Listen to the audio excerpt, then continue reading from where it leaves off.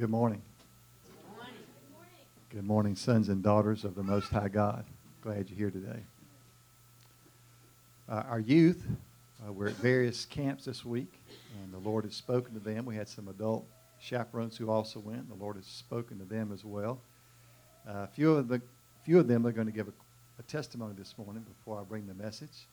So I'm not sure who's going first, but Lisa, do you want to go first? Okay. This is Lisa Peters. Lisa and Scott are our youth directors here, and we're just delighted to have them with us. And Lisa and Scott were chaperones this week for some of our youth. I'll let you tell the rest of it. Okay. I'm just going to kind of give a takeaway of what we got from the weekend. There was so much. If I do, we'll be here till midnight if I tell you everything that I got. So the camp started off saying, Jesus never disappoints true seekers, and talked about preparing your heart for what he was going to bring this weekend. But that statement is for every single day of our life. He never disappoints true seekers.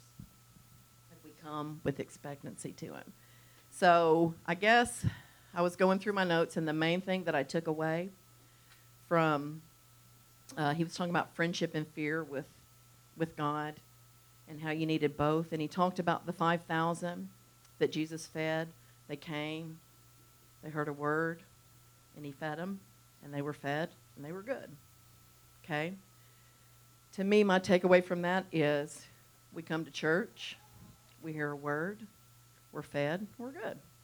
Next week, we come back, we hear a word, we're fed, and we're good. That's the 5,000. That's one group of people.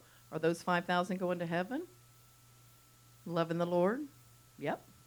Okay? Then he talked about the 500. They are the ones in 1 Corinthians who saw Jesus after he was resurrected at his ascension. The 500 were witness to the entrance into heaven. Okay? They could still be part of the 5,000, still getting fed, but they were just a little bit closer and just saw a little bit more. Then he talked about the 120 who came together at Pentecost in the upper room when Jesus said, "Wait for me." You guys got together. They got together with corporate prayer and fasting. And they got to receive something very, very personal and different. Jesus spoke directly to them. It's a smaller group of people. Then he talked about the 70 from Luke 10, who he set out with personal responsibility. You two go, you do this, you go here, you do this, you go here, you go do this. That's like our calling, okay? A little bit closer to Jesus. Then he talked about the 12 who were really close to Jesus, and he was present as they spoke the parables, but then they got to spend separate time with him where he gave deeper explanation and deeper mysteries of the kingdom. I thought that was really cool. Then there was the 3, Peter, John, and James at the Transfiguration, who he literally let them see a little glimpse of heaven. They were still here on earth, still walking in their calling, but he let them see a glimpse of heaven. Then he talked about the 1. And that was John. Sorry. And that's the one who Jesus loved, says John. But John reclined against his chest, and he heard his heartbeat. And he gave John literal access to heaven in Revelation. As John went and saw the elders and all of that. And he got to see him sing, "Holy, holy, holy is the Lord God Almighty, who was and is to come." He witnessed that. He wasn't in heaven yet. He was still here on earth. So if we can get close enough to Jesus to hear his heartbeat, he will take us to heaven to see things and mysteries that the 5,000 won't see. The 5,000 are eating a Happy Meal, and that's good. They're good. The 500, the 170, I'm trying to remember the numbers, the 120, the 70, the 12, they're all part of the kingdom. What group do you want to be in? What group do you want to be in? God said to me, don't settle for a happy meal, Lisa. Don't get full. Don't get full of me. I want you to always be starving. Just starve for me. Because I always say, God, just increase my hunger and give me a thirst for your word, for time with you. He said, don't ask to be hungry, Lisa. Be starving. Starving so much that when the friends had someone that needed healed and Jesus was in the house and they couldn't get in because there were so many people, they climbed up on the rooftop and they dug a hole to get into the presence of Jesus. He said, be that kind of starving that you're going to climb up on anything to get to where I am. Oh, I know there was so much. I'm going to skip whatever's left because I got to tell this one thing. Some of you know we have a prodigal. And God has given us promises of that prodigal's return through other people and through our time alone with him. And he is always at the heart of our prayer. So the kids sit on the floor. They love that. And they give the leaders a chair kind of in the back. And there's a lot of people there. There's about 1,000 people there. And God set this woman next to me on the very first night. And we talked. And we, for some reason, got on the subject of our kids. Well, her kid is my kid.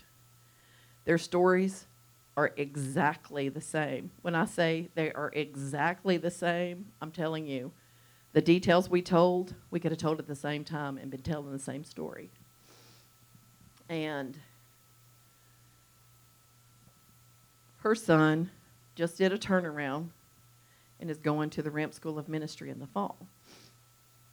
So, I know, right?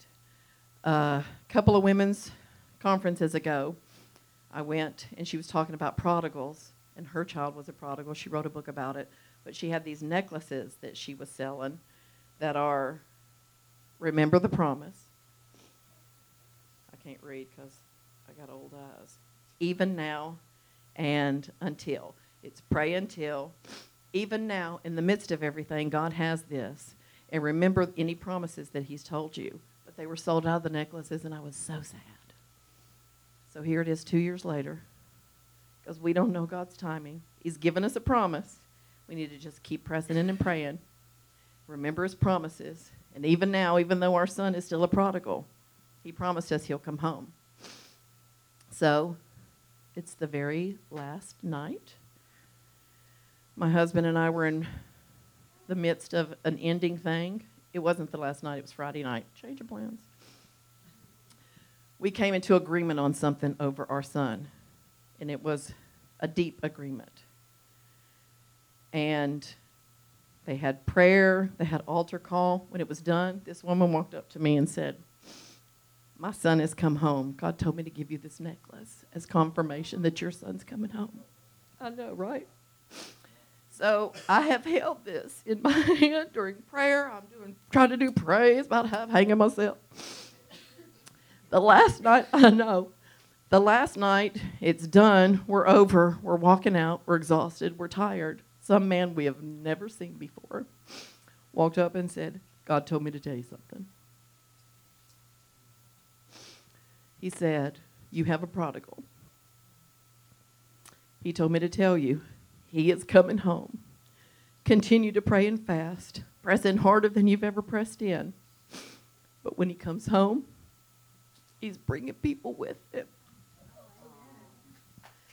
Y'all don't know this part of the story. It's too long to tell, or we'd be here till this time tomorrow. But God told me this time last year that he would evangelize. And so that was confirmation again. Crazy, right? Okay, that was what I got from it.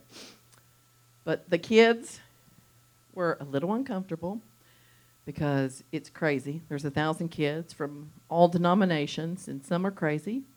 But crazy for God, so that's crazy good. But they all got something different. And they all received from the Lord. And some of them received seeds that will come to fruition. David's not here, but David received. David came back a changed boy. David got baptized. He wanted his mama to stay for church because David wanted to get up and tell you. But her hip was hurting and they had to go.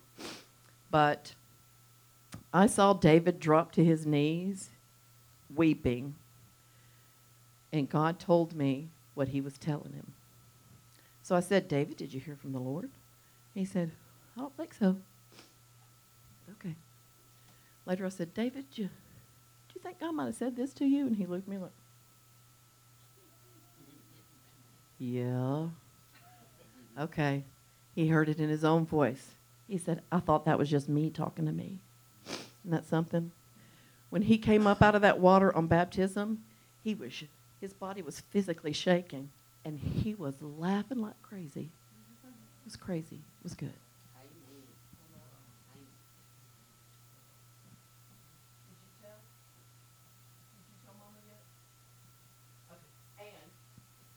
Hannah didn't want me to tell till she told her mama. She wanted to be the one to tell, but Hannah also got baptized. And it was a beautiful thing, too. And she was pressing in. She was leading. She was like, I'm getting baptized.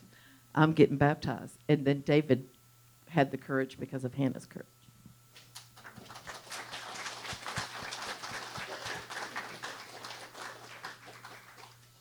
Wow. Wow. Okay, do any one of our teenagers want to say anything? Anybody?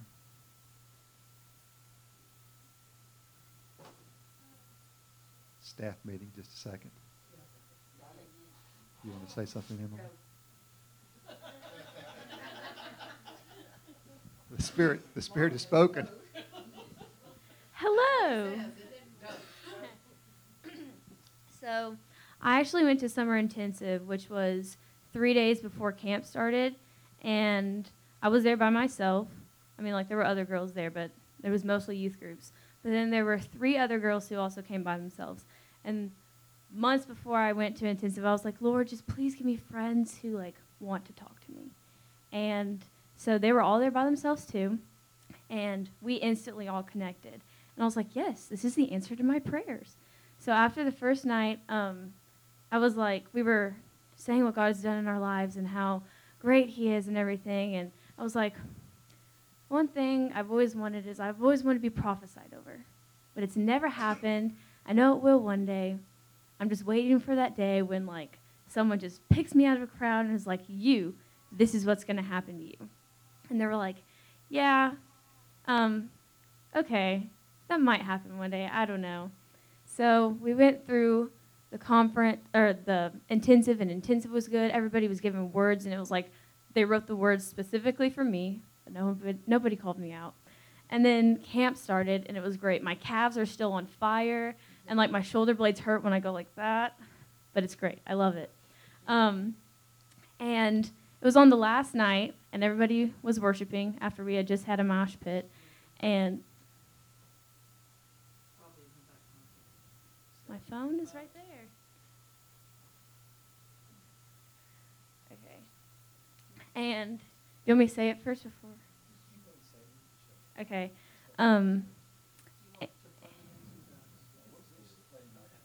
Okay.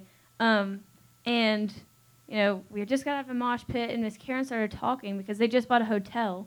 Because Miss Karen is the leader, and they have quite a few dorms, but they run out of dorms, so they have to turn people away. So they just bought a hotel so they can have more people for next year and then years to come. And she was talking about that, and she was walking. Then all of a sudden she locked eyes with me, and she was like, what's your name? And I'm not going to say I'm never nervous, but I don't get nervous often unless it's talking in front of people or singing in front of people. So when she asked me my name, I was like, Emily. And what made it worse is that everybody in front of me turned like this. So it was like a clear view to her. And right there, she was like, Emily, and she started prophesying over me. She was saying stuff like, I'm going to be a spiritual mother, and yeah, let me just play it really quick. Okay. Not only is it for you to learn, it's for you to sow into. And you beautiful girl with that orange t-shirt and blonde hair smiling at me, there is something on your life. What is your name? Emily? Emily, in the name of Jesus. I see a light over your head. Lift your hands in the air, Emily. Father, I thank you that this young lady, called of God right here, right now, chosen, separated unto God, fresh anointing in her, upon her, and through her, set apart for your work, consecrated to God, a spiritual mother of many. Oh, Rabbanah. Somebody put your hands on her feet. Lord, I thank you that these feet will carry the gospel of this good news in the name of Jesus. How beautiful are the mountains. On the mountains are the feet of this girl, Emily, that will carry this good news. I call forth the boldness of God out of her mouth in Jesus' name. Give God praise for what's going to come through, Emily.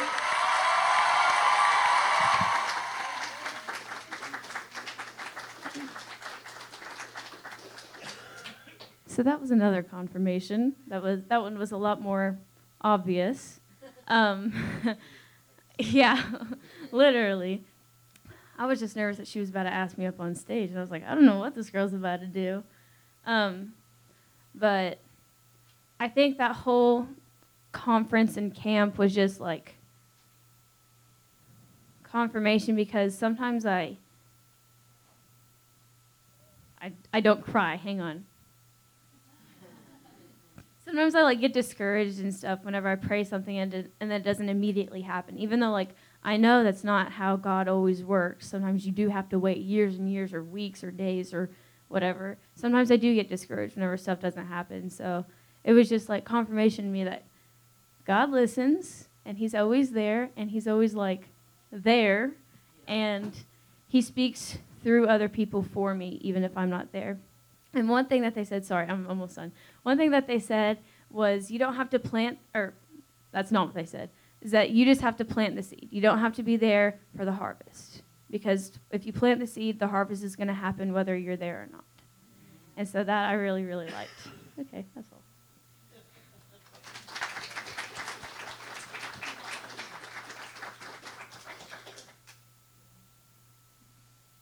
Don't you wish you had gone to youth camp this week? Yes. Right? Amen. Any of our other teenagers want to say anything? I'm trying to lock eyes with them. All right.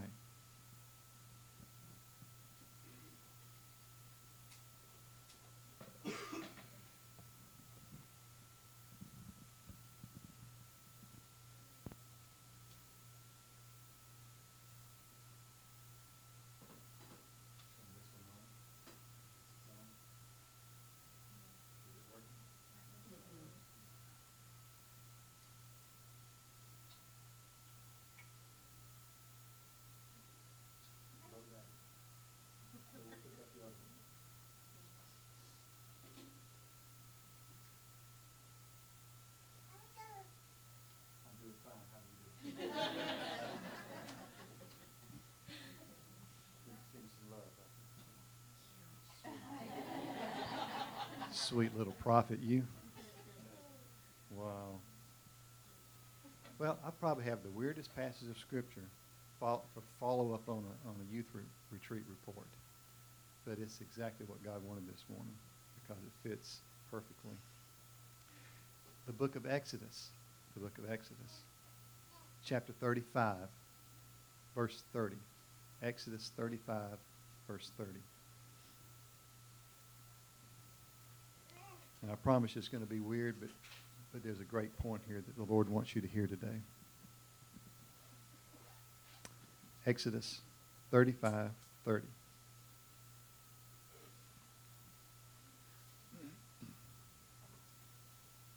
Then Moses said to the Israelites, "See, the Lord has chosen Bezalel, son of Uriah, son of Hur, of the tribe of Judah, and he has filled him with the Spirit of God." This is the second mention of the activity of the Holy Spirit in the recorded Bible. The first activity was Genesis 1:1, where it says, "And the Spirit of God, the Holy Spirit, hovered over the face of the earth. That's a term for mothering. Hovering, mothering is the phrase for it in Hebrew. It's a feminine word. The Holy Spirit hovered over the face of the earth. That's Genesis 1:1. In other words, he nurtured it. He cared for it. The Holy Spirit did. Here we find the second activity listed. It said he filled him with the Holy Spirit with skill, ability, and knowledge in all kinds of crafts to make artistic designs for work in gold, silver, and bronze, to cut and set stones, to work in wood, and to engage in all kinds of artistic craftsmanship. And he has given both him and Oholiab, son of that guy, of the tribe of Dan, the ability to teach others. He has filled them with skill to do all kinds of work as craftsmen, designers, embroiderers, in blue, purple, and scarlet yarn, and fine linen, and weavers of all them, master craftsmen of design. So Bezalel and Oholiab, and every skilled person to whom the Lord has given skill and ability to know how to carry out all the work of construction in the sanctuary, to do the work just as the Lord commanded.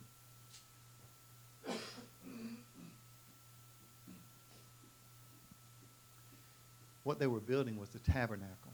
Now, the tabernacle was a tent with 4 sides and a roof. Anybody here ever been camping? Okay. Basically an RV without the wheels, all right? If you're an RV person, all right? It's four sides and a roof was a tabernacle. And what the children of Israel did, you are such a sweet thing. I can see where your son gets his sweet attitude from.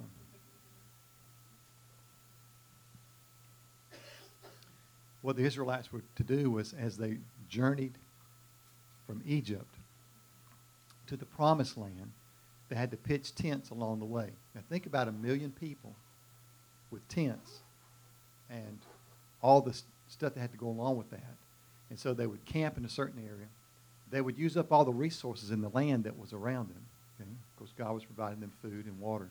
But any of the resources they used up, so they had to keep moving because of the resources there. They still had cattle that had to eat, sheep that had to eat, things like that.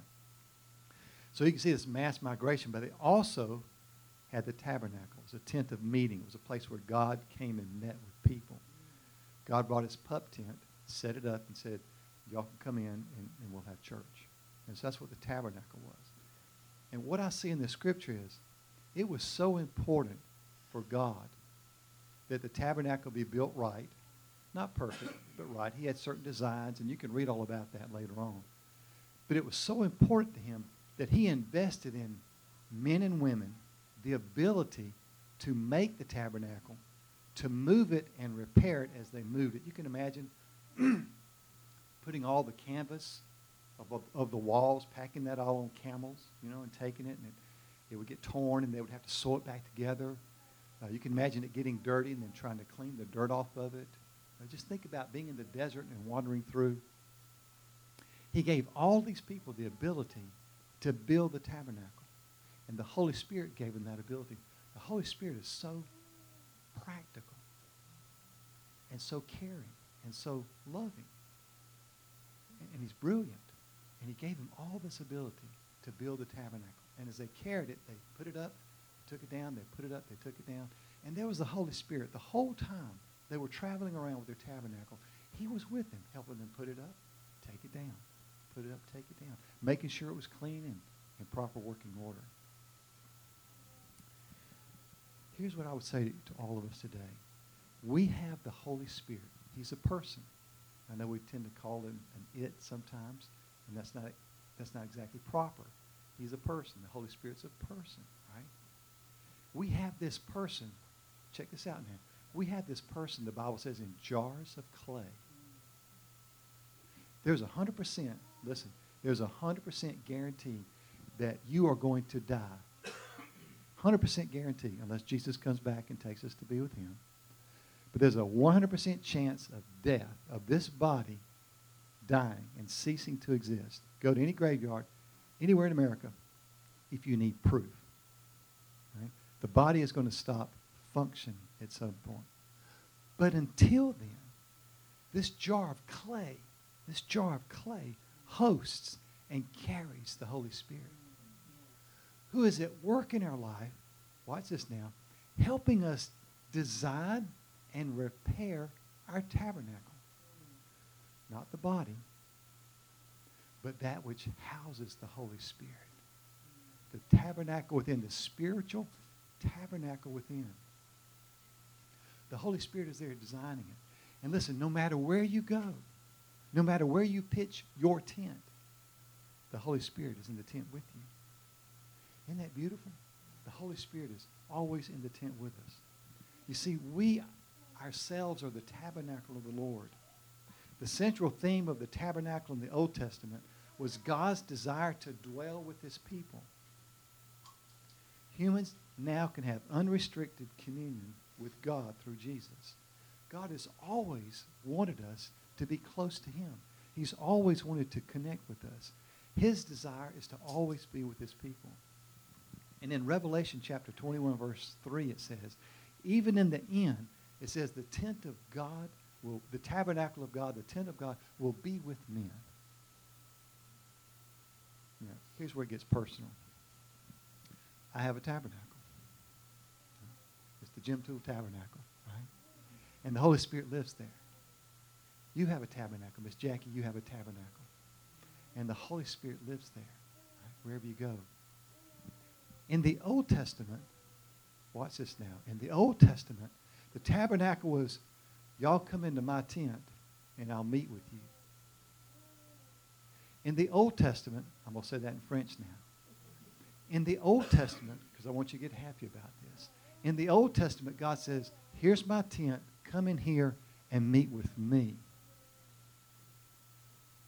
In the New Testament, Jesus comes and knocks on the tent door and says, can I come into your tent? Right? Behold, I stand at the door and knock. I want to come into your tent and dwell with you. I want to have a meal with you. And that's all because of what Jesus did when he died on the cross for our sins. He opened a doorway for us to have access to God. It says in Hebrews chapter 10, verse 19 through 22, Jesus opened a new and living way into God's presence. God desires to meet with us and to manifest himself in our tabernacle. I mean, think about that for a minute. God wants to show up at your house. He's not off here waiting saying, look, I got my tent set up. The church is ready. The chairs are set up. You come to my house and I'll meet with you. That's what we've been taught in religion for a long time, right? That you got to come to this building to meet God. And that's a great place to meet God, in this building or any other building. It's called a church. But that's not the heart of the gospel. The heart of the gospel is Jesus shows up at your tent no matter how your tent looks.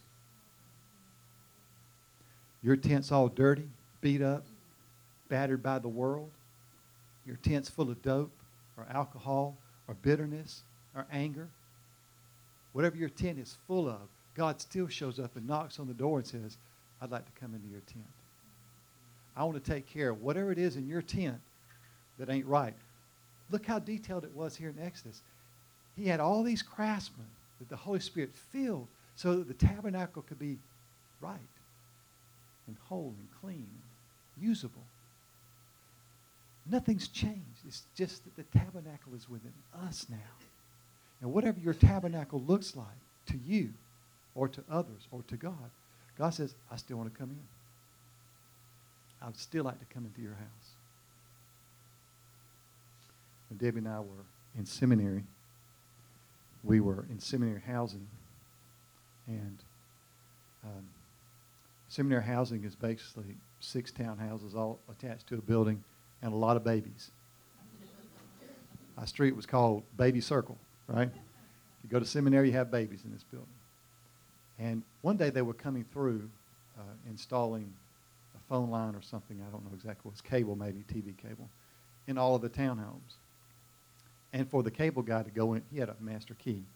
For the cable guy to go into the next unit beside us, he had to have somebody else in the unit stand there with him while he did the work, just so he wouldn't be accused of stealing anything. Good practice. So he knocked on our door, told me who he was, what he was doing.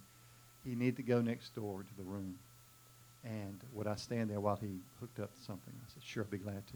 I walked in the door, and there were trash bags full of trash, mounded up, going to the wall. There was a walkway, not even as wide as this, all the way through the living room, back into the kitchen. And in the kitchen, because I followed him in there where he went to the wire, there were trash bags full of trash, just mounded up, as far as you could see. This is a preacher in seminary studying to be a pastor, right? And that it was just full of trash bags. You couldn't see furniture. You couldn't see anything. And I thought to myself, what is it about this person's life that allows there was a dumpster at the end of the 3 buildings down, right? Picture asphalt drive, houses on both, apartments on both sides, a big dumpster at the end, 75 feet. There was a dumpster that we could all use free of charge. One of those big kind. What was in his heart, their heart, to make them mound trash up that high inside their house and not carry it down? Well, I want you to know that was their tabernacle. That Jesus would have walked right in there. He would have walked right in there and sat down and started having a conversation about the trash bags. Hey, you don't need this in your life. Hey, Ben, you don't need this in your life. Why don't you and I get together and we'll get a wheelbarrow or something and we'll take it down and get rid of this, because this is not healthy. This is not going to help you. And Jesus would say, I'll grab 4 bags, you grab 4 bags, and we'll go put it in the dumpster. And then we'll come back and grab 4 more bags. That's what Jesus would do. That's what Jesus will do in your life. He will come in and say, you don't need this bitterness. Let's you and I take this to the dump. You don't need this anger. Let's you and I take this to the dump. You don't need this particular sin in your life. This is not going to help you. It's only going to hurt you. Let's take it out. That's the kind of Jesus that I understand in the Bible. A couple things about our tabernacle, and then I'm through. First thing, all tabernacles are transparent where God's concerned. You can't hide anything from God. They're all transparent. You can try to hide it, but He's got it. Second thing, all tabernacles are transformational. It creates a change in our nature.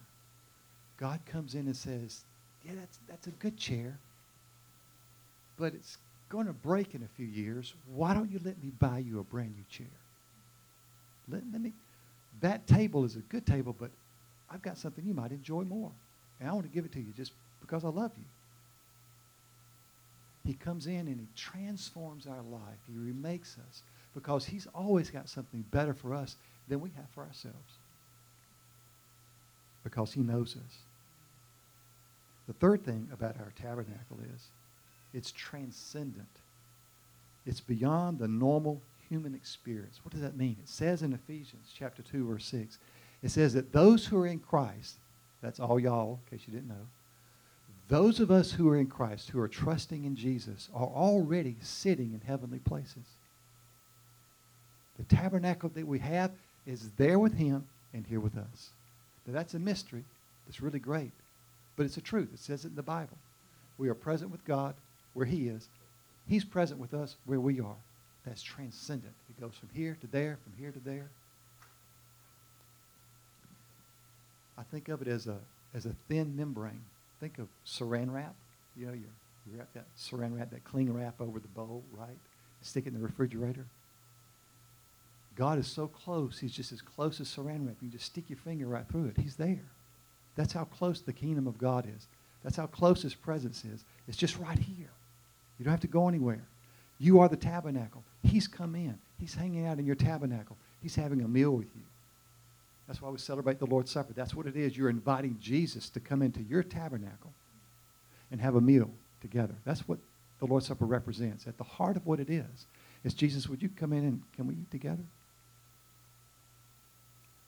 Please? Can you come in? Sure. Be glad to. The fourth thing about this tabernacle, it is transient. It is transient. It only lasts for a short time. It's temporary. The tabernacle is not your home. Home is when you're in the presence of Jesus. The tabernacle eventually ceases to exist in this life. We're not home yet. So whatever you're going through, just know you're not home yet.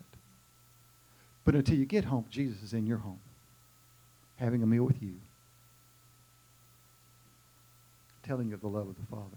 For God so loved the world that he gave his only begotten Son, that whosoever believes in him should not perish, but have eternal, everlasting, current life, abundant life.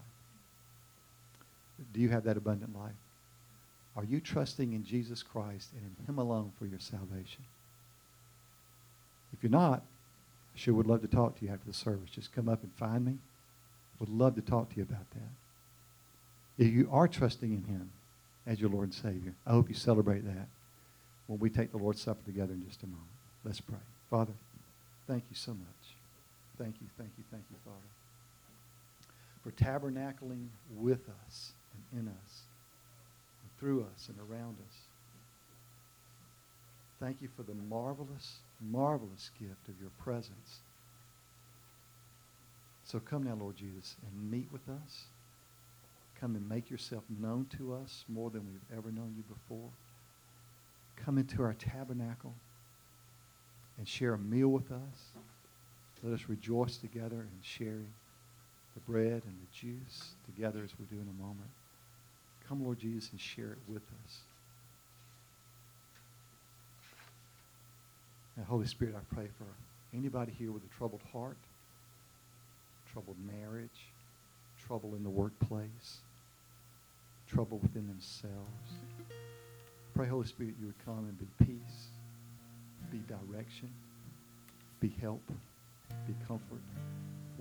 Whatever is needed, come into this tabernacle that you've made. And be the peace of Christ ruling in our lives. For it's in Jesus' name that we pray.